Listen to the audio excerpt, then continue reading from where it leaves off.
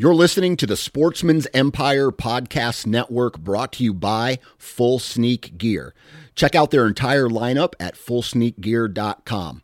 Also be sure to check out our entire stable of podcasts at sportsmansempire.com.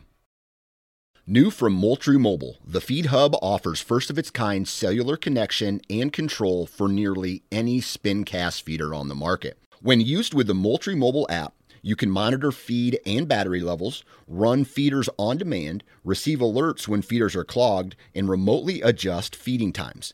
The Feed Hub is ideal for anyone who maintains feeders. Remove the guesswork and save time by planning feeder maintenance before you drive to your hunting property. For more information, visit MoultrieMobile.com.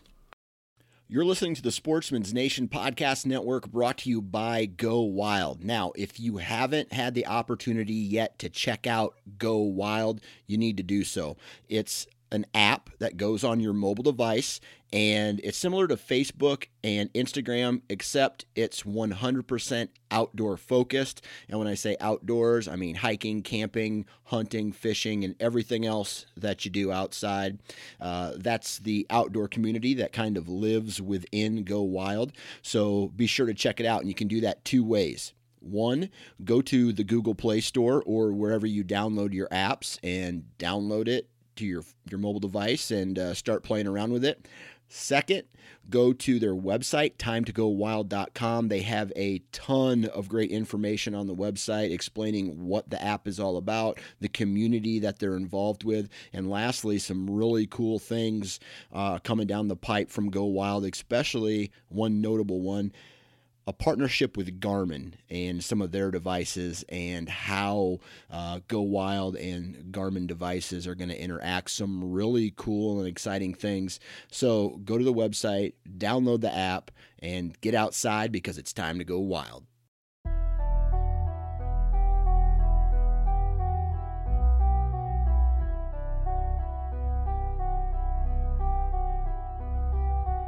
Ladies and gentlemen, welcome to the Nine Finger Chronicles Hunting Podcast, brought to you by Exodus Trail Cameras. I'm your host, Dan Johnson, and on this podcast you will find tons of relevant information that will help you become more successful in the field. You'll hear product information directly from the manufacturer and success stories from guys and gals just like you. Sit back, relax, and pour a stiff drink. This episode of the Nine Finger Chronicles podcast starts right now.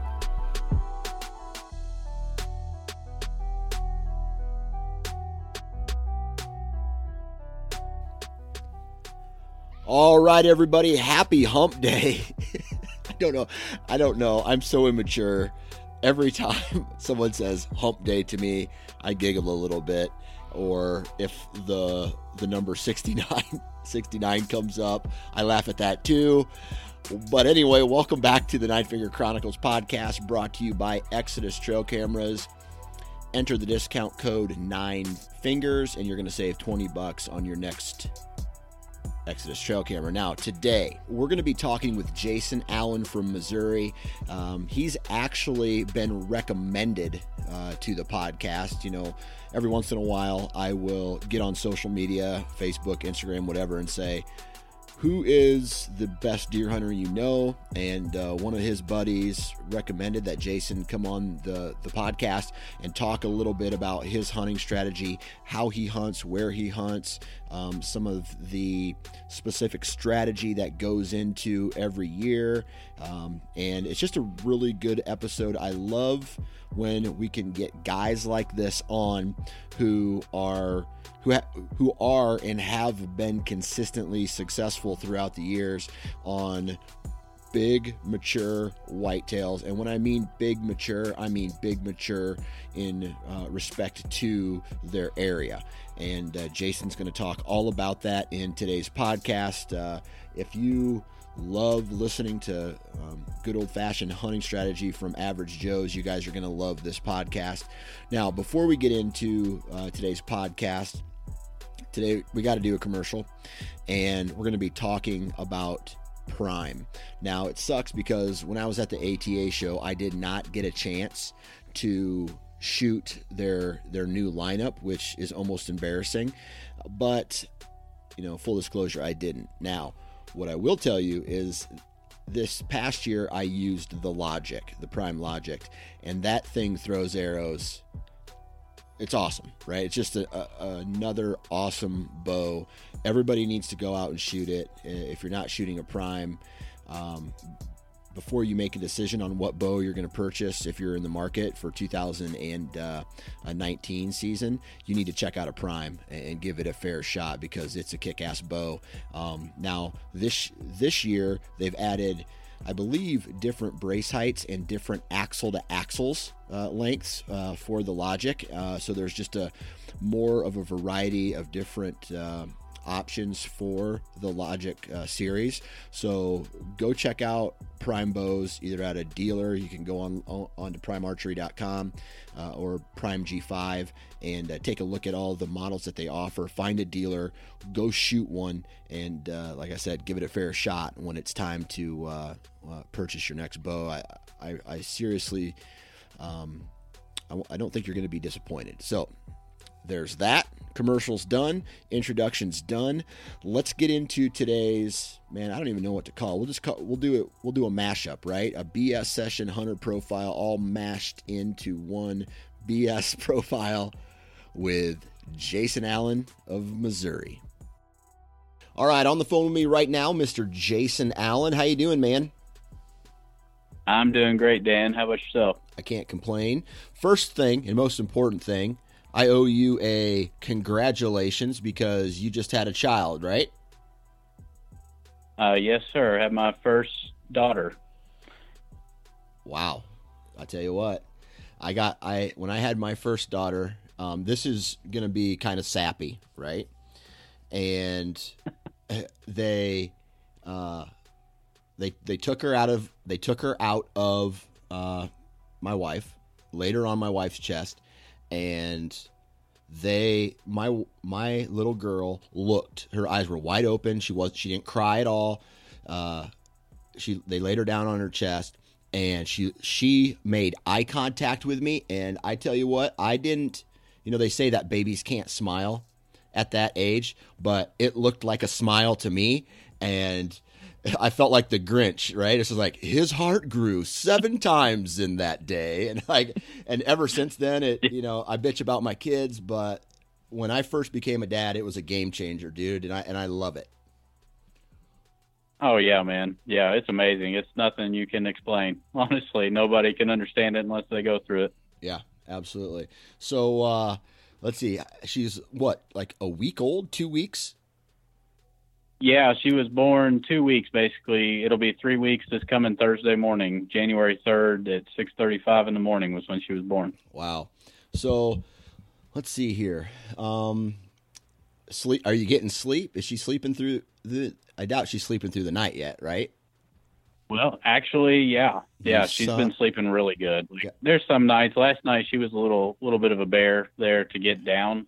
And once we finally got her down about midnight, she was good the rest of the night. But I hate your guts. Most of the time, she's like slept 7 hours some nights through the night. So. Oh my God, my kids still don't sleep 7 hours throughout the night ever. I try not to talk about it too much because you start talking about something and then it's going to change on you. So. It's funny. Just try to stay quiet about it. That's right. It's funny you say that because like the evil part of me is just like, man, I hope that baby wakes up, the next 30 days in a row and goes crazy because it sucks. It really sucks. I've never been so tired where you're like, you start seeing things, you're so delusional. It's just your motor skills start going, and it's all because of that little bundle of joy. And then you're in, like, for me, I was in my living room, go almost like to the point of breakdown. And that with my first son, and I'm rocking in the chair, and then he finally falls asleep, and then you look down at him, and you're just like, okay, now after you stop being an asshole, you're pretty cool. I like you. It's awesome. So, congrats, yeah, dude. But this is a deer hunting podcast or a hunting podcast, and that's what we're going to talk about today. So, why don't you tell everybody, first off, where you're from and what do you do for a living? Alrighty, I'm from Southern Indiana, more in Clark County, Indiana, just north of Louisville, Kentucky, about 15 miles. It's the county that's right across the Ohio River from Louisville, Kentucky. And I'm northern end of that county. I work in cement. Basically, there's a cement manufacturing plant here in Speed, Indiana, just south of me, and I do industrial electrical work in that plant. Basically, electrical maintenance and some production jobs, and we make cement for America. Well, that's awesome. How many years have you been doing that? I've been there about 6 years now. 6 years. Okay. That I've cool. been in at that job. Cool. So that keeps you busy, huh? Yeah, it keeps me very busy. That's what this time that we finally got to talk. I know we've been trying to like plan stuff. My schedule is normally like I work first shift on Sunday, second shift on Monday and Tuesday, and third shift on Wednesday and Thursday night. So it gets a little crazy. Oh, I would say so. And now that you got a baby, I say it gets real crazy. Yeah, it does. Wow. So first thing I want to ask you, as a hunter, how does that affect your hunting? You just kind of got to go with the flow. Like when you're working first shift, you're hunting in the evenings. When you're hunting or working second shift, you're trying to hunt in the mornings, and third shift is just whenever you can get to it. Yeah, man. Actually, I like tried to get on this shift whenever I started down there because it works out great. Like you don't have to just hope on the weekend that you're going to have a day or two of good weather. It could be any time throughout the week you have daylight. So you need daylight, to be able to hunt. So I'm like, I work some at night, some during the day, some in the midday so that I can hunt mornings, I can hunt evenings, I can hunt all day long on Friday or Saturday if I want. I mean, it's actually a really, really phenomenal shift for hunting. Okay. So you actually do you prefer it, or would you rather be on kind of a Monday through Friday, your standard schedule? I prefer it personally. For me, I prefer it, but with the new baby and everything, I'm going back to it for just a few weeks here during shed season. So I got a little more time to shed hunt. Gotcha. And it's for one of the guys at work, but that's my reason for accepting to do it.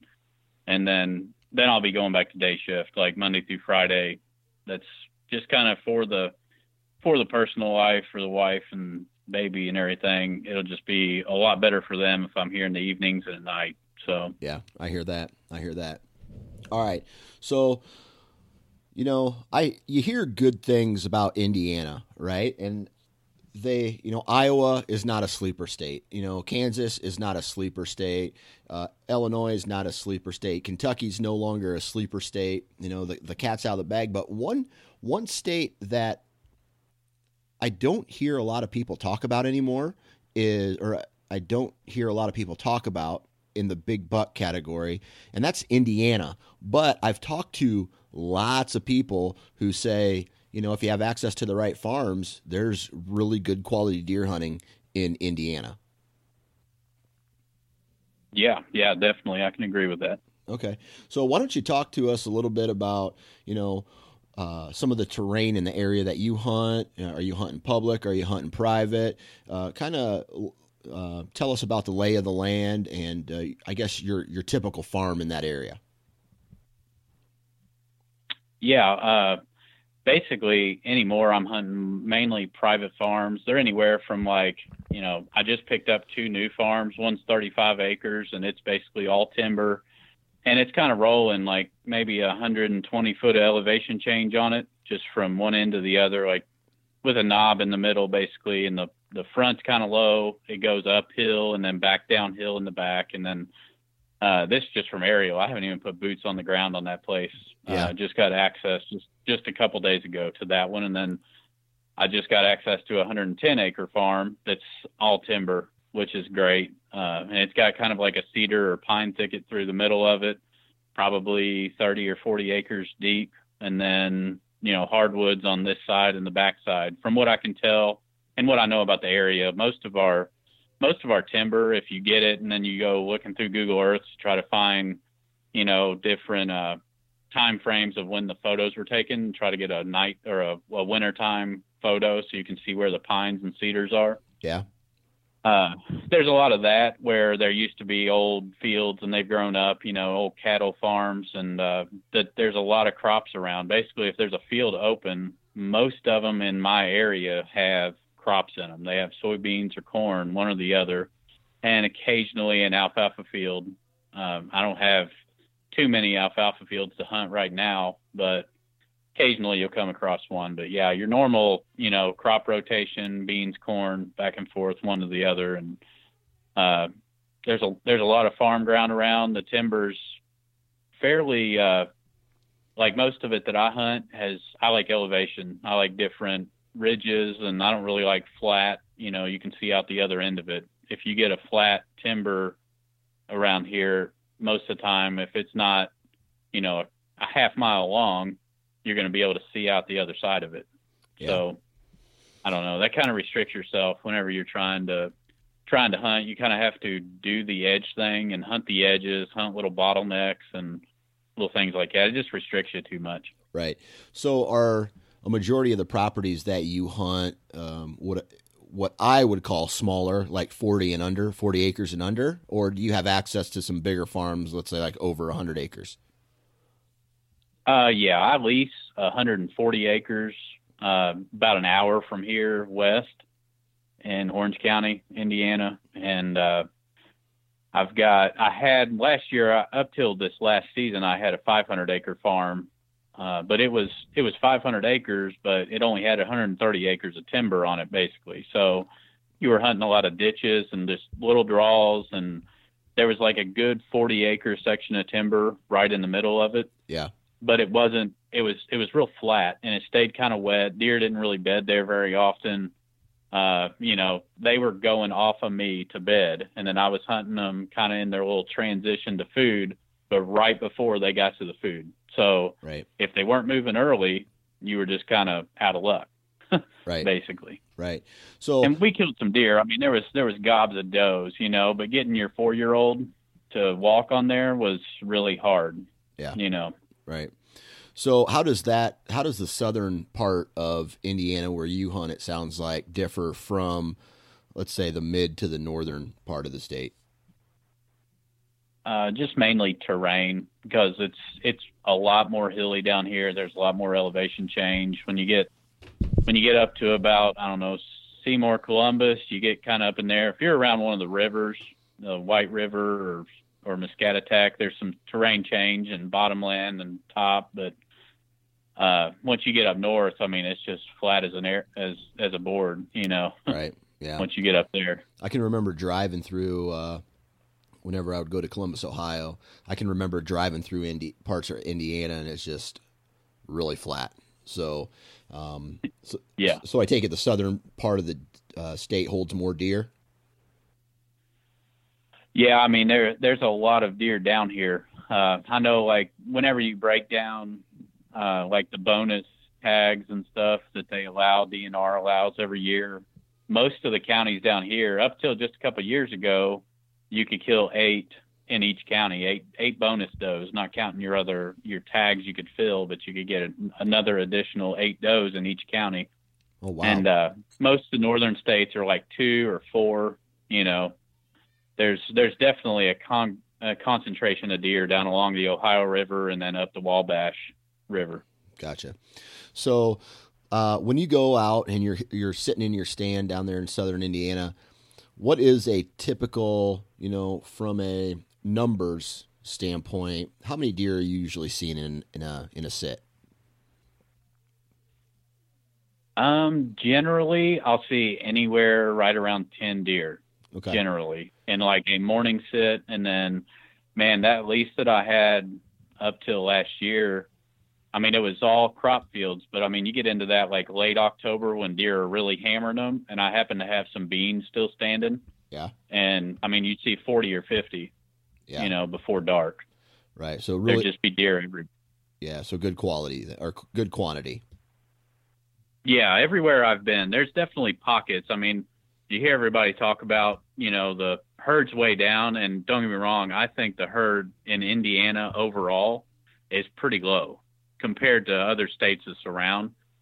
But there's definitely pockets where there are just really, really good numbers of deer. You know, the place that I'm on now, like I was just out there, I finally checked some cameras and stuff, trying to get some feed out, trying to find out, you know, what kind of inventory I still got left, and pulling my cameras. I had 7 cameras down there. You know, with the baby coming, I hadn't gone down and checked them in a couple months. So I went down and pulled all those cameras off last weekend. And, you know, there's, like, I was finding fresh scrapes where deer are still scraping, and there's just the trails, the logging roads are just, they look like they got cattle trails going up and down them where the deer are still running around. They're in there. And, you know, one way to do that on little farms is not pressure it real bad. You know, I don't hammer the place basically. So, so it's good having a lot of multiple farms because you never really wear a farm out. Yeah. You know what I mean? Yeah. I was thinking about that the other day too. Like, yeah, I have about 1,100 acres in one area, and then I have a completely separate farm closer to where I live that I hunt. But my main hunting farm, and it's not one farm, it's multiple landowners, but it's all kind of they all touch, right? And it's somewhere around 1,100 acres. Now, it's not all huntable, right? There's probably, out of that 1,100, there's probably, I want to say 600 acres of it is probably ag field, right? So that leaves you with like 400 acres to jump around in with tree stands, right? So I was thinking about that. Would I rather have, let's say, like 10 40-acre pieces, which seems like a lot, or my one big main farm that I have? And I really didn't come to a conclusion on what I thought would be better, but I think if I had more smaller farms, I would be a lot more aggressive in my hunting strategy. Yeah, because you couldn't get to all of them too many times in a season, so you could be absolutely as aggressive as you wanted to be for like 2 or 3 sets, and you really wouldn't mess the farm up too bad. Right. You know?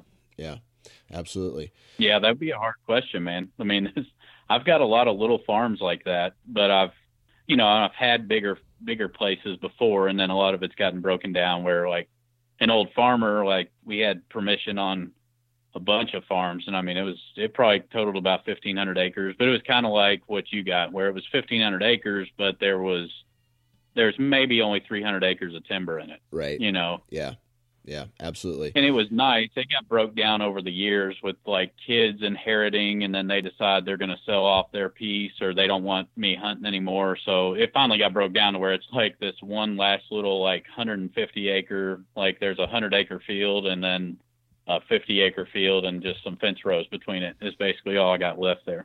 Yeah.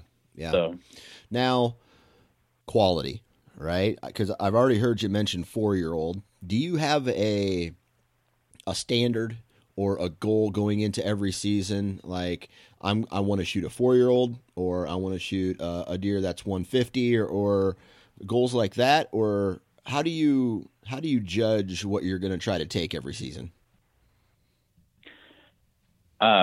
Generally, I have an age goal. Generally, it's 4-year-old. Around here, that's just kind of like, if I got on the right farm around here, I would maybe even step it up to 5-year-old, because I really like to see what they do. But I know that the places that I hunt, if a 4-year-old, even honestly, it's a miracle that they make it to 4, because you just like get all these pictures of 3-year-olds and they're like, man, that deer is going to be so nice, you know, when he gets 4 or 5, and then he gets shot, you know, and that's just the standard across basically everywhere. Even picking up this new lease this last year, I saw that happen, because I just saw all of these really nice 3-year-olds, and I had some just stud, like 4, 5, 6-year-old. I mean, over the summer, I had this one deer, he was going to solid hit the 170, and it was in July. Like, he was already at 170 then. Right. So, and he had time to grow.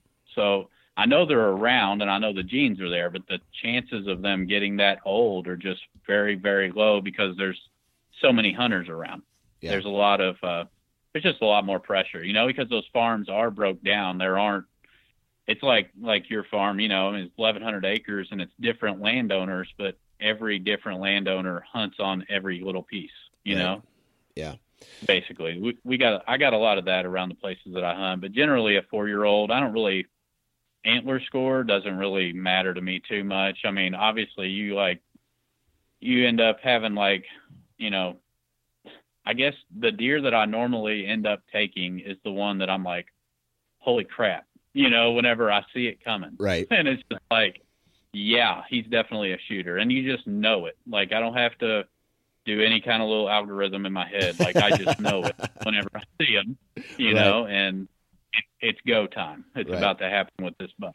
So on a property, okay, so this lease, and I don't get a lot of guys on here who typically lease, but this is always a question that I've had. How many other guys are you on this lease with, and how many acres is it? It's 140 acres, and I kind of handle my leasing a little different, man. I kind of control it.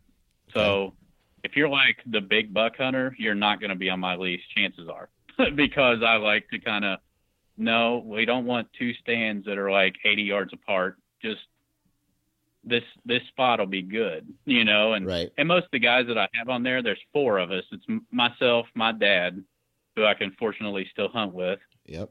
And 2 other guys, a pastor from his church, and then a guy that goes to his church. So we became really good friends over the years. We like to hunt. Both of those guys, Derek, the one guy from his church, Dad just kind of took him under his wing because his son wanted to start hunting, his 12-year-old son. So Dad just kind of took him under his wing, started showing him, the ropes. Well, then he kind of enjoys it. So he was like, hey, if you have a place open up on your lease, then let me know. So I got him in on it, basically asked him if he'd like to have a part of it. And then the pastor at the church, we've always hunted forever, for 20 years we've hunted together. So we kind of, Dad was the same way with him. He came into the church and Dad kind of took him under his wing because he was excited about bow hunting. He was interested in it. And next thing you know, we're still hunting together 20 years from then. So Gotcha. And those guys aren't they don't want to kill. They obviously want to kill a 4-year-old deer, and if you hunt my stands, they're going to probably be in a spot where you have a really good chance, because I'm not going to just hang a stand that's, to shoot 2-year-olds. I'm just not going to. It's a waste of my time. And so there's always that opportunity, but those guys are totally happy with a 2-year-old, Yeah. And I'm so, they haven't killed very many deer. On Derek, he's never killed a deer yet. His boy got his first this year during our youth season. He killed a doe down there on that lease out of a turnip plot.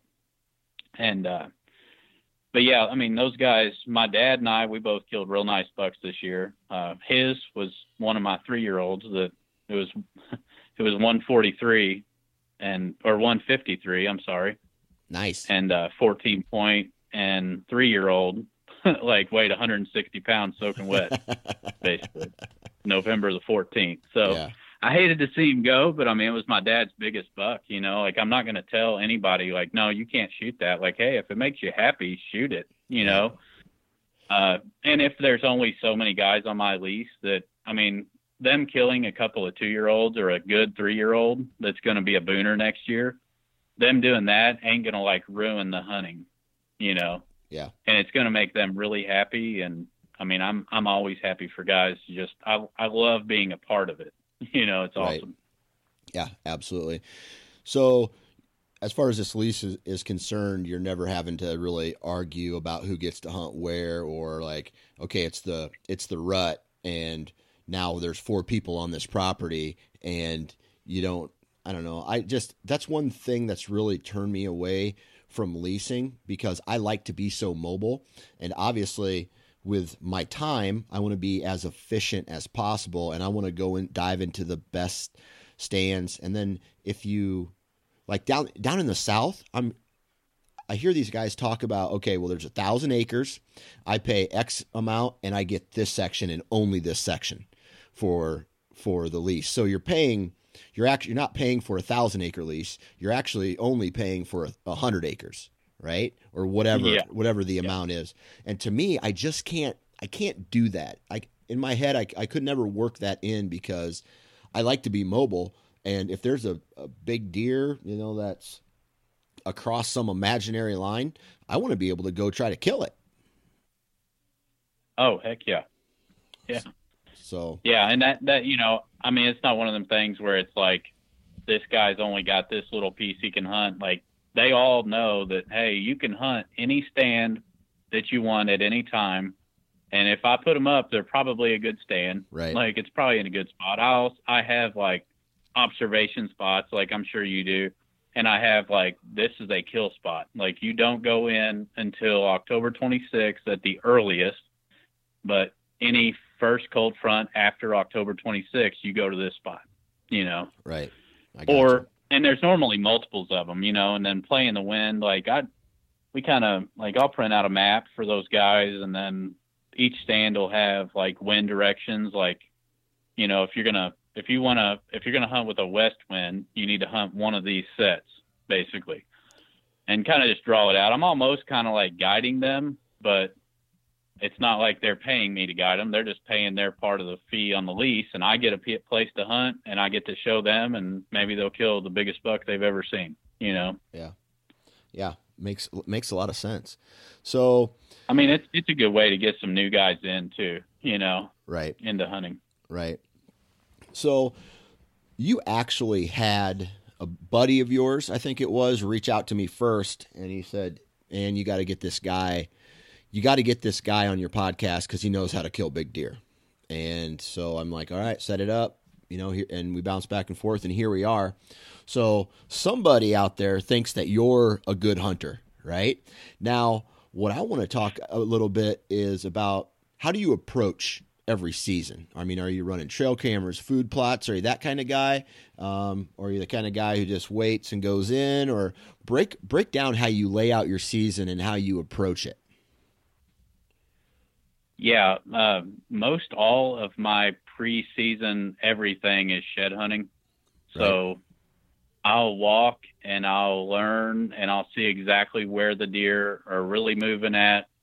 And I use cameras. I mean, I have 15 or 20 cameras, and I got them spread out over all these different properties. And, so I run those all through the year. I never stop running them. I've actually picked up 3 cell cameras this last couple of years, and they're just amazing. Yeah. They've changed the game for me. Actually, the last 2 years, the bucks I've killed have come because I was like, there were deer here last night. They went to feed. I'm going to go in there and I'm going to kill one, Yeah. And then I go in there and I kill one. Like, it's been that way literally the last 2 years. I have pictures of, I don't know if it was necessarily the buck that I killed, but it was a buck with a doe, or there was the one I killed this year. There was like 8 different bucks went down this ridge, and I don't think I got a picture of the one that I ended up killing, but 8 different bucks walked down this ridge the night before. I'm like, there's a really good chance one of them is going to come back. I mean, the way the wind's going and everything, it's not the best spot to sit just because of the way the wind's blowing. It was bad. It was blowing towards the field, but it was the way that they're going to naturally walk up that ridge because the wind's right in their nose, you know, and I just happened to beat his nose. But most of the time, most of my scouting is this time of year. And that's why, like, I'm going back to swing shift so that I have all this daylight to be able to go scout and shed hunt and find out where they're bedding. Like, I find dead bucks all the time, and I know that they may have gotten shot and they didn't make it to their bed, but a lot of them probably are in their bedding area, Yeah. And so that's where most of my season prep starts at. And then it leads into trail cameras. I run mineral. I try to, I got this lease last year, so I hadn't even stepped foot on this ground before February 12th last year.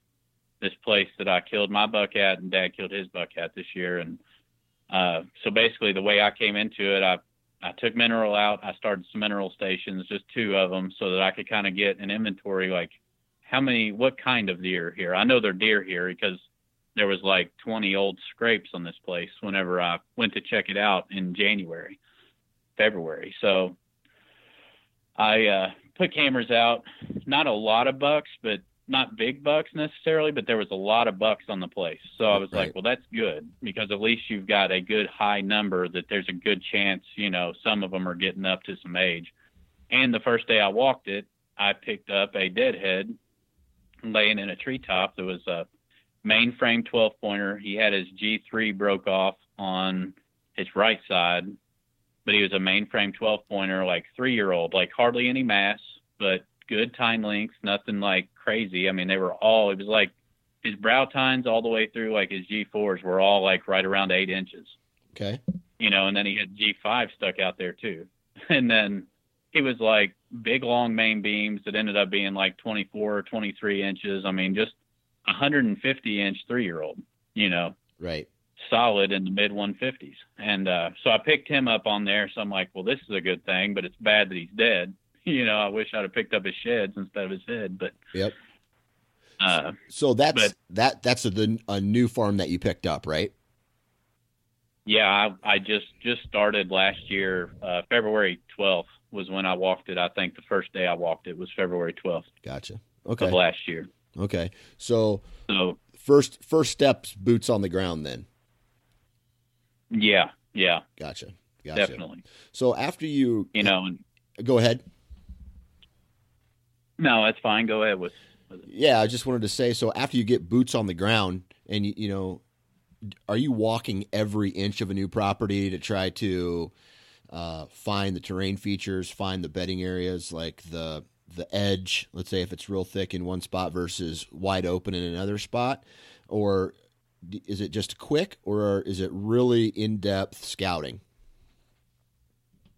No, it's definitely very in-depth. And I use a lot of topo maps too, and aerial photos, and I use the onX app and everything, which before that I just had I used a company, MyTopo, and I'd print off a map or whatever, or I'd take it and I'd screenshot it on my phone. So I had, every little thing, but I'm trying to find, I literally see all of it. Generally, I will walk all of it. I'd normally walk like 200 or 300 miles a year for sheds. So it's not really 140 acres wasn't much. Right. Wow. You love shed hunting.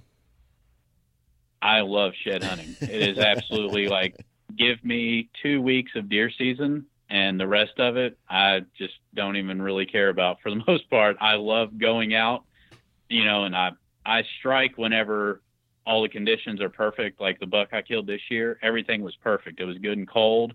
The wind was the way that I kind of wanted it for that set.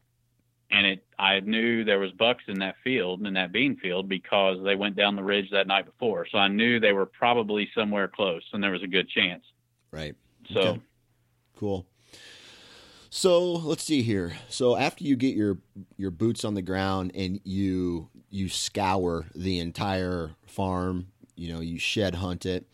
What's the next step after you've done the scouting? What's the next step as far as prepping for the upcoming season? Yeah, normally I've that whole time I'm dropping pins on where stands are, where the bedding is, where it looked like there was good rutting activity. I don't think a buck would bed here, but there was definitely a buck with a doe or something coming down this ridge at some point this last year. I'm marking all that on my onX or however I'm doing it at the time. And I'm laying out where my really good spots are for stands. And then I normally have got most of my stands up, at least those good rut spots. I've got those up before turkey season.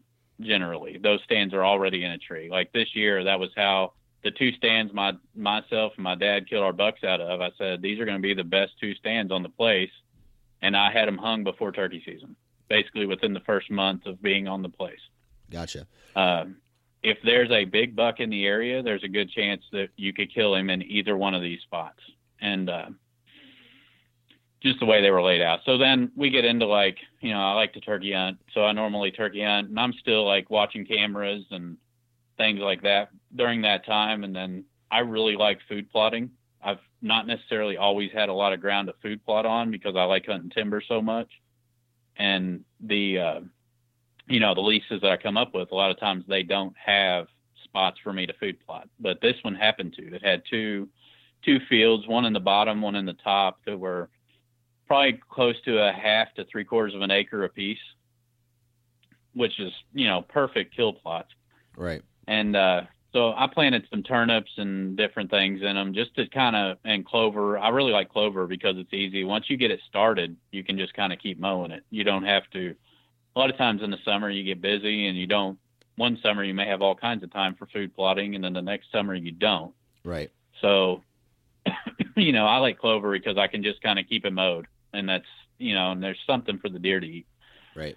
Most of the times with food plots, I'm not like looking to kill a buck over a food plot. I've only shot like 1 or 2 deer out of food plots my entire time. I've been putting out food plots for 20 years, and I've only shot 1 or 2 deer out of food plots because I don't really hunt them very much. They're just kind of there to give the deer a reason to stay on me or cross me, one or the other. Even if it's at night, I just want them to be around my farm and on it somewhere, or just on a neighbor where I could maybe capitalize on them and kill them.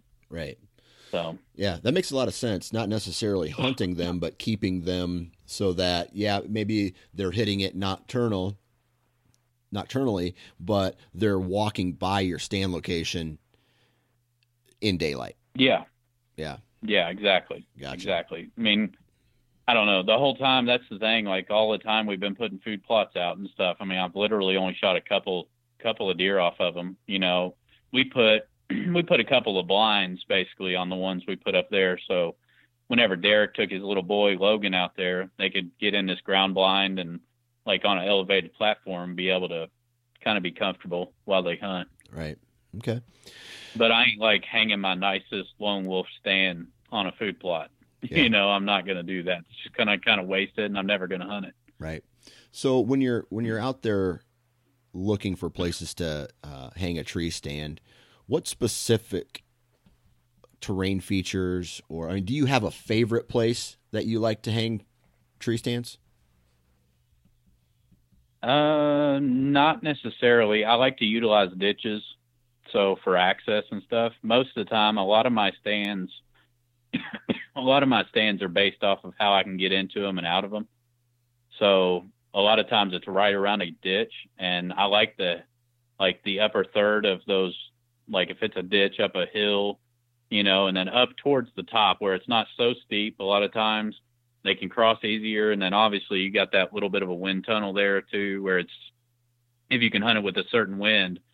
And I like to hunt the wind, a lot of times coming over the top. That's kind of where my dad killed his buck at this year. We hung the stand there so that when they were cruising with that like northeast wind, when they were cruising that, they'd be right in that general area. It was kind of a big saddle that runs almost the whole width of our lease down there. And that's kind of where I hung that stand, and he ended up hunting. And I had 2 or 3 hung kind of on that south side, third of the way down the ridge, kind of around a ditch or something.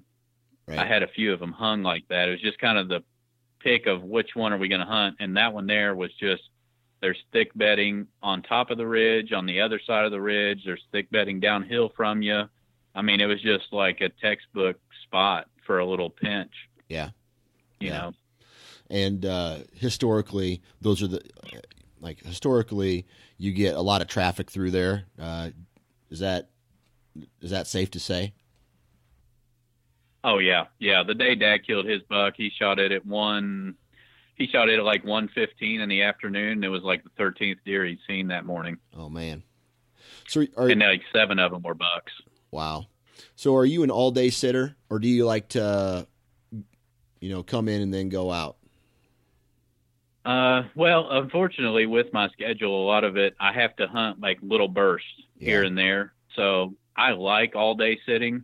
I don't like doing it whenever I'm doing it just because it's so wearing on you, you're like, oh yeah, I like to sit all day until about the third day, and then you're like, man, I hate this. Yeah, But absolutely. Yeah, everybody tells me but yeah, I should definitely sit all day, but the last 3 years I haven't needed to, so I think I'm not gonna do it.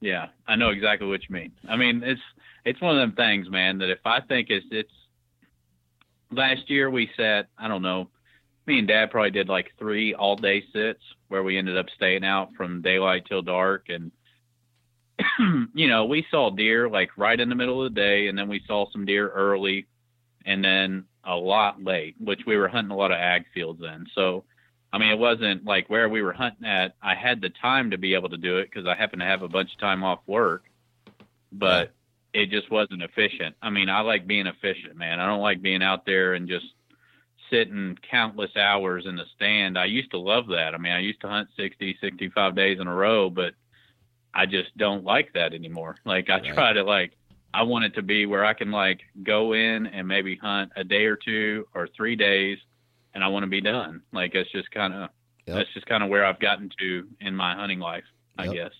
Absolutely. I agree. Not that I don't love being in the woods. I mean, I'll just, at that point, I'll take somebody else, I'll get out my little commando set that I have where I can climb up a stand and stick a couple of sticks on the tree and get up above somebody. Yeah. Yeah. That makes a lot of sense. All right. So you shot one question before we get into this past year's buck with, the one with all the mass. Yeah. So with what we just discussed, I take it you're waiting for the right time of year. You're not necessarily going in October, the first part of October, whenever the season starts to try to, go, I don't know, kick up a deer. No, definitely not, man. Not unless it just warrants it. The buck I killed in 2015, he was a 6.5-year-old, 160-inch 14-pointer. And he basically, it was October the 7th. That was that year I just happened to be able to, I was on second shift and I was being able to hunt in the mornings and I wasn't getting any evening time. Right. And, that time of year, that first week, I normally hunt evenings and I just won't really hunt the mornings unless I just think that I need to. Yeah. But that year it was cold. It was just 2015, it was the average temperature that first week was 40 degrees. So, I mean, when it's like that, yeah, I'm going to get in the woods whenever I can. If it happens to be, the conditions are just right. I mean, in that morning, man, I saw 9 different bucks and I would have stuck an arrow in 6 of them. Wow. They were, I know for a fact, 4-year-old deer, 6 of them, because we had a bunch living on us that year. We just kind of what we created on our little family farm with nobody hunting this one little piece. And it was really thick, like a pine thicket. There was just bucks just living in there. Yeah. Yeah. So when you got a hot, and I killed him at 10:40 in the morning or something like that. I mean, it wasn't like it was really early either. It was 10:40 in the morning. He came in with 3 other bucks. There was 4 of them, and just kind of heading across back towards bed. Wow. So that it's almost like they were still on their, I guess it's kind of a summer pattern. Yeah, they were. I mean, that was the thing. The morning bachelor group, there was 9 total. So there was 5 in that group and there was 4 in the one that I killed the buck that I ended up shooting in 2015. And then that one with 5, it had 7 or 8 does with it too. I mean, there was just deer everywhere. And it was just one of those early October, you need to strike if you can. I mean, there's times when I just haven't been able to. It's just work and life, and yeah, you just don't get to. But if it all pans out, I'm definitely not opposed to early October trying to shoot a buck. I was hunting an observation stand. I wasn't even hunting an awesome this is where it's going to happen. I was just trying to find out. I knew they were there because I was seeing their sign, but I hadn't seen them. Well, I finally found the right observation stand. And it just so happened he walked by, Yeah. Yeah. I hear that.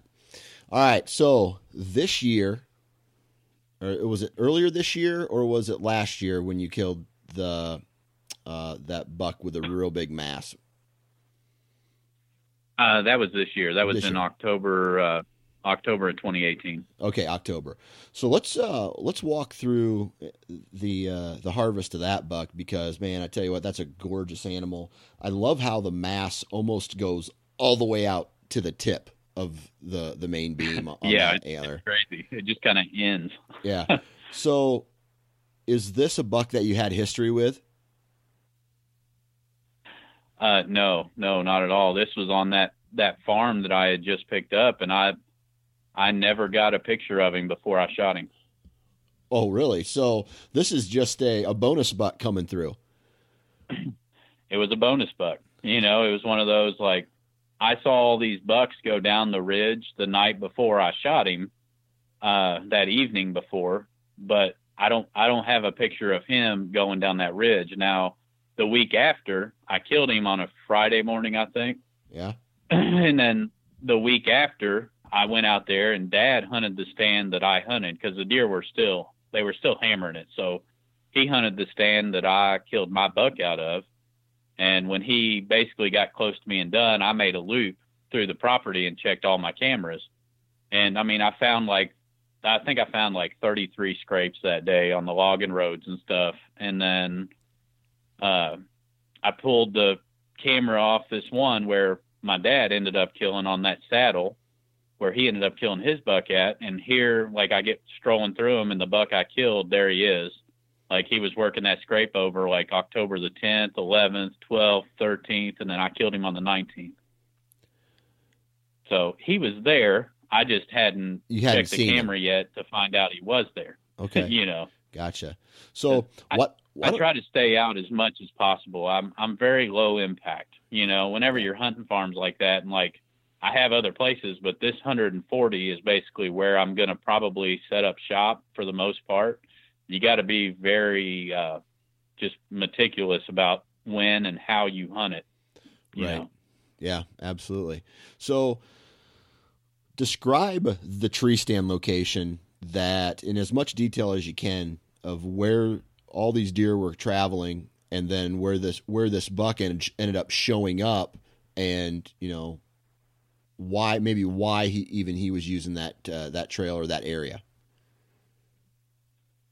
Yeah, okay. Basically, this ridge, when I got in there and very first started looking, I wanted to look over there where Dad killed. That was like the first place I wanted to look. And then I wanted to check this place out. And it's basically, you go up we park in a valley, and then you got to go up 140 foot of elevation and probably 300 yards. And then it's kind of flat, and then on that saddle, and then it drops off on the back of the property. And this is like in the southwest corner of the property is where this is at. And it's a big ridge that just kind of, it runs basically from west to east uphill, like it's going to the east uphill. And it was really open. It was just one of those really good, like, it's a hardwood ridge. It's got a lot of oaks and different things, but it's fairly open compared to what's north of it and what's south of it. Those are just awful thick, man. You can't, when I was shed hunting, I couldn't hardly walk all of it. You know, that's the type of stuff that was really slowing me down, because it was just rose bushes and treetops where they had come in and logged it. It's been logged in property was logged in like 2011 or something like that. So, I mean, you can imagine the growth that's in there. And they left a lot of trees. It was very select cut. And but basically this, like, so to my north is really thick, to my south is really thick, and then this ridge runs downhill from east to west, and then it dumps out into a big bean field, like an 80-acre or 100-acre bean field on the neighbors. Right. And it was just one of those spots that it just looked really good. So I put a camera on this. There's so many trails. It was hard to, like, I just put one in a general intersection where there's like 4 trails that come together in between this bedding. And I just started getting a lot of pictures of deer on it, traveling it, basically. And I'm like 400 yards up from the bean field, probably something like that, 300 or 400 yards. I like backing off a long ways. The property line is like the edge of the bean field. So I'm 300 or 400 yards off the property line, basically. And it's all timber from where I'm at all the way down, and all these thickets, both sides. It's big hardwood timber. It was just really open down this strip, and it was maybe 50 yards to 70 yards wide.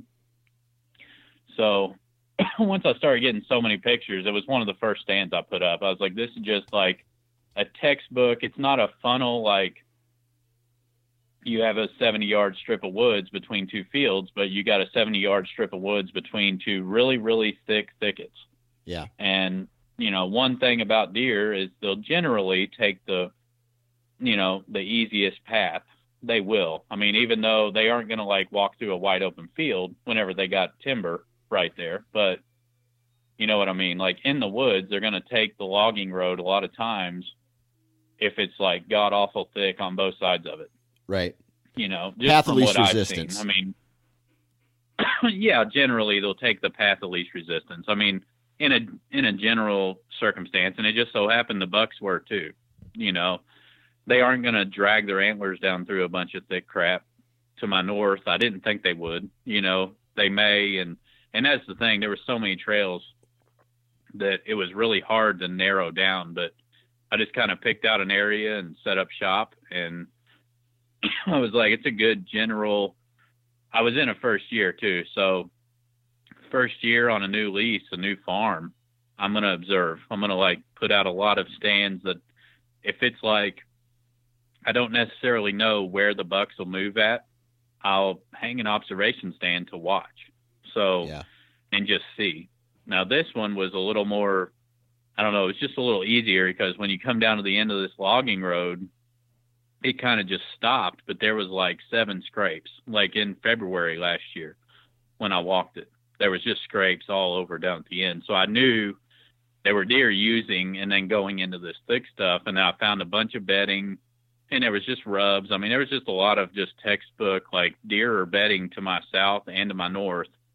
And then most of the property back to my east, most of our lease is bedding. So you just had to kind of figure out when you're going to go in and how you're going to access it. And it was pretty simple other than that. Yeah. The access was the really hard part. Right. And but did you were coming up? over top of a big ridge. Oh, I got you. Sorry. I gotcha. Did you mess up at all, like the first couple times going in there with access, or did you have a good idea what you needed to do based off of like maps and topo? Well, I had a good idea of what I needed to do. I only hunted the place twice. I hunted one evening, which evening was easy because I knew I'd be able to just get in there. The getting out would be the hard part, but I was hoping that by the time, like I'm not opposed to sitting in a stand however long it takes before the deer get away from me. Yeah. To be able to get down out of the stand. So the first hunt this year that I had on there was on a Saturday evening. And basically I saw like gobs of does. I didn't ever see any bucks, but I saw like 9 or 10 does in like an hour and a half, Right. I was out there and I went out, we finally got some cool weather. So I was like, I'm going to hang a couple of sets while I'm out here in a couple of good observation spots. And then I'm going to crawl up in a stand. So that was kind of what happened there. And I just wasn't interested in shooting a doe. I mean, didn't really need the meat at the time. And I didn't feel like stinking up a really good stand, by shooting a doe. Yeah. So, and then the next time I went in was that Friday morning, and no matter what you do, access and how much preparedness you have, I get my dad, I dropped him off kind of at his stand. Like we were walking the general area. He was going to hunt at the top of the hill. I was going to go to the bottom of the hill. Just the way the wind was playing, it was going to work out good for both of those stands. So he dumps off, goes to his stand, and then I go walking towards mine, and I get to the top of the hill, and I just hear a deer like bolt. And I was like, well, crap. And it sounded heavy. Like you could tell it was not a light deer. Wasn't necessarily the biggest buck in the woods, and I get down like another 30 yards and I can smell tarsal gland, for like 60 yards. Yeah. So I was pretty distraught. By the time I got to my stand that morning, I was like, man, but I knew there was the opportunity for it, just because there was so many bucks that went down that ridge the night before on that wireless camera. Yeah. And I got down there and, I get up in my stand and basically, like, I'll use a light sometimes if I think that I need it. It was fairly dark that night, but I didn't really use much of a light. I normally walk kind of just by feeling my foot work and everything, and I try to make paths so that they're easy for me to do that with. Right. And I get in there and climb up, and I'm like waiting for daylight. I got basically everything's all set up in the stand. I'm waiting for daylight. So it starts to get daylight. I had a coon come in on me, and, and it got out of there, and finally gets to where, like, I'm not going to open my cell phone to see what time it is. And, and I'm curious, like, I wonder if this buck that I just jumped was in front of my camera. I got a wireless camera like 12 steps from my tree stand. And I open my phone up and look at it, and there's the buck Dad killed. That's the one. I mean, he was standing there. It was like within 5 or 7 minutes of when I jumped him, basically. Yeah. So I don't know. It's one of those things. I'm like, well, crap. You kind of wonder about the temperament of the deer. Like, is this a deer that's going to really spook? And, like, he's going to spook. Like, he's gone. He won't ever come back. He'll be gone forever, or is he just going to still hang around? And most of the time, what I've seen is they'll still hang around. They may be a little more cautious, like in that spot, but they're still going to be around. It ain't like they're going to completely uproot and move, 3 counties over just because you jumped a buck, Yeah. Yeah. I'm sure they do every now and then. And I mean, you hear about these guys talking about like dumping and hunting them, I mean, it don't necessarily kick them out just because you dump them out of their bedding area or something. I mean, there's a lot of deer that will stay around, you know, and Dad's did. I mean, he stayed around for another month and he got shot. So, yeah. And that's the same tree stand that you ended up killing this buck out of? Yeah, that was that tree stand. Oh, wow. That was so I was walking. I got in there and I got set up and everything. I think I feel like daylight, like legal shooting time, was like around 7:25 or something like that, 7:30 that morning. Right. And I was sitting there and I just like happened to notice, you could see the bean field. I mean, it's 300 or 400 yards and you can just see like little spots of it. You can't really, cause it's still, I mean, it's October 19th. Like the leaves were all green. Everything was still green in the woods. Yeah. And I could see like a deer body coming up the ridge. So I throw my binoculars up and I look and I see his rack. He was like turned back. So the whole like right side of his head, I could see his tines and his mass. And I was just like, that was whenever I got that, like, oh crap, this is a shooter. Yeah. Like I need to get ready. But the whole time, like I'm sitting here thinking, and it's where you kind of got to like get out of your head sometimes with deer hunting. I'm like, the mental side of me is thinking, why did I come to this stand? Because I have a 15-mile-an-hour wind blowing in his nose right now. Yeah. Like I came here because I knew they'd walk up this ridge with an east wind, but man, is my scent control good? Like, have I actually prepared myself the way that I need to prepare myself that I'm going to beat his nose? Right.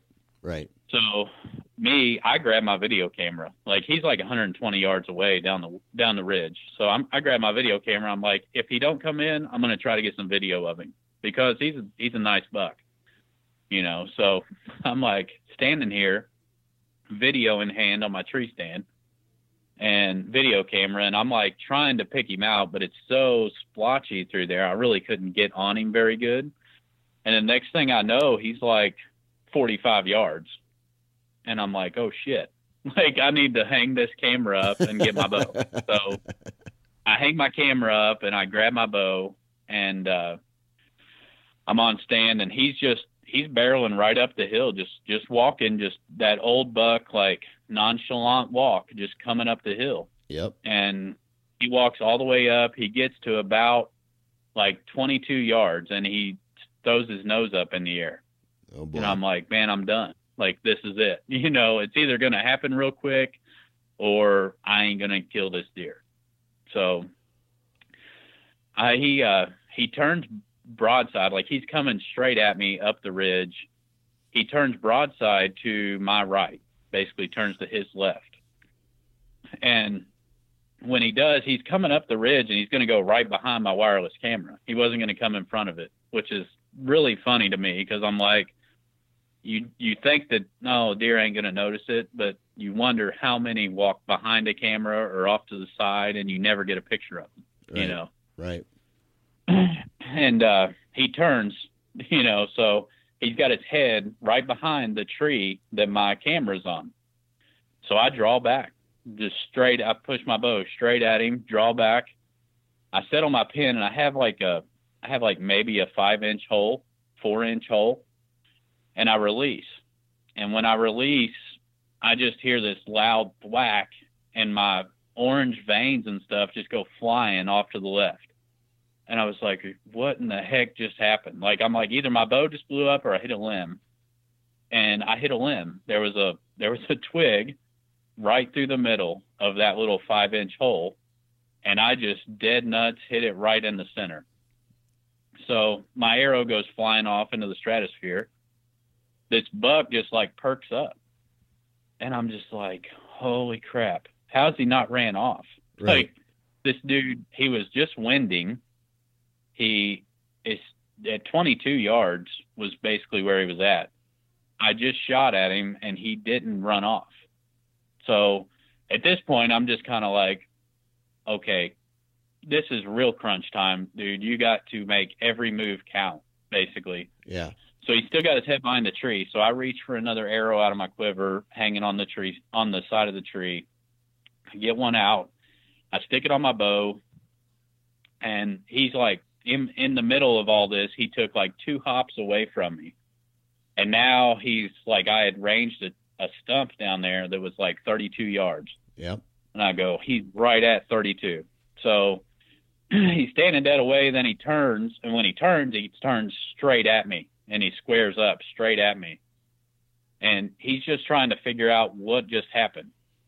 And I'm thinking, I'm trying to figure out why he hasn't ran off yet, basically. He turns back the same way he did. He turns to my right, his left, and he stops again behind that same tree that my wireless camera's on. But this time he's got like his shoulder, his head, neck, everything's behind it. So I draw back again. He's at 32 yards. And I like had to take a step back in my stand just a little bit. I lean back and I let one fly, and my Luminoc didn't come on, so I couldn't see exactly where I hit at, but I knew that I was pretty positive that I hit him, basically. Like, it felt really good. The shot felt awesome. And I had a wide open lane now. Once I got that tree out of my way, it was wide open as could be. Yeah. So, you know, I text my dad and I'm like, hey, I just shot a stud. And I'm going to give it just a minute, and I'll get down and see if I got blood. But I watched him run down the hill, and then he turned to the right and went towards that really thick stuff that you basically can't really shed hunt it or anything. For the most part, it's just so nasty, gnarly thick. You got to cut your way in. So I get down, and there's blood right on impact. And so I text him. I was like, hey, I got blood right here, and it's good blood. I don't see my arrow, but I don't know if he left with it or whatever, but just come on down, you know, if you're ready to go. And this was like 8:15 in the morning. So he comes down and we start tracking, and this deer, he still went like 150 yards.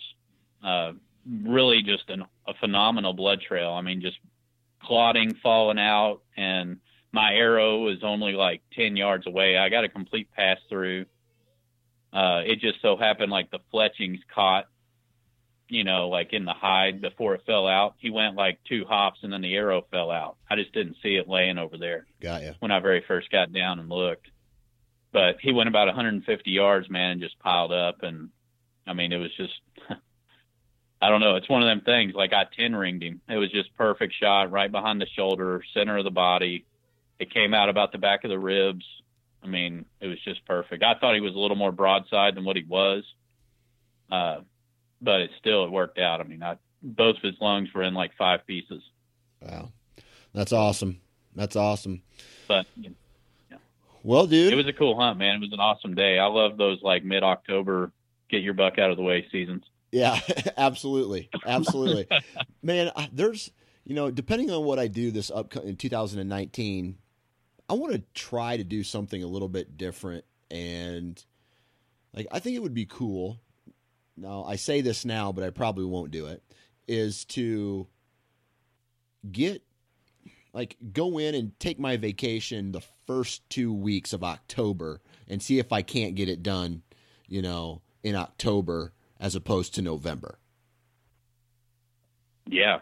Yeah. I mean, that's the thing. Like, if the weather's right, I have no doubt in my mind that you wouldn't get it done. Like, you would definitely get it done because there's such good hunting that time of year if you have the right conditions. The conditions matter more than in November. Yeah. Like, I don't know. In November, it don't really matter what the conditions are. I mean, they're going to move regardless, that first week or two. Yep. So, yep, absolutely. But I love the early October, man. I hate the real cold. Like, I honestly, the day my dad killed his buck, man, like, I'll get out of the truck and, I was already tagged out. So, like, I get out of my truck and I'm like, hey, I don't think I'm going to go to a stand because it was like 25-mile-an-hour winds when we got there that morning, at 5 a.m. Right. And it was about 20 or 22 degrees, something like that. And It was just going to get colder and the wind was going to get stronger. And I was like, I'm going to go to a box blind. Like, I'm going to go over there. If a doe walks out, like right here in this specific lane, I'll shoot her. But otherwise I'm just going to a box blind. Like, it was just, I wasn't feeling it that day. There's some days where I just love to be in a tree, even if it's like that. But when you ain't got a buck tag in your hand, it gets really hard. Yeah, I agree. Well, sounds like you had a real good year and overall you love deer hunting, and that's a win-win, man. Oh, heck yeah, man. Yeah. Well, hey, Jason, I really appreciate you stopping on the show, chatting with us, BSing with us a little bit today, and good luck shed hunting. I'll be out there with you in spirit, walking and looking for bone, and good luck on that, and good luck the rest of the year, man. I appreciate it, buddy. Good luck to you, too. I hope you find a big 90-inch shed. I hope so. That's what I always say to myself when I'm walking around. I'm like, man, I'd just like to trip over a 90-inch shed right now. And there you have it, ladies and gentlemen. We are done with this episode. Thank you very much to Jason for hopping on and BSing with us a little bit, man. Really appreciate your time. Huge shout out to all of you. Every one of you. I really appreciate you guys tuning in and listening. Please spread the word. Go to iTunes and leave a review. Follow the Nine Finger Chronicles on social media and, I don't know, I guess just social media. Visit the Sportsman's Nation website, SPORTSMENS Nation.com. Tons of awesome information there as well. And lastly, leave a review wherever you download your podcast, man, because that lets other people know that not only is the Nine Finger Chronicles a kick-ass podcast with lots of great content, but the Sportsman's Nation is as well. And if you are thinking about taking a Western trip, you guys need to start following the Big Game feed as well.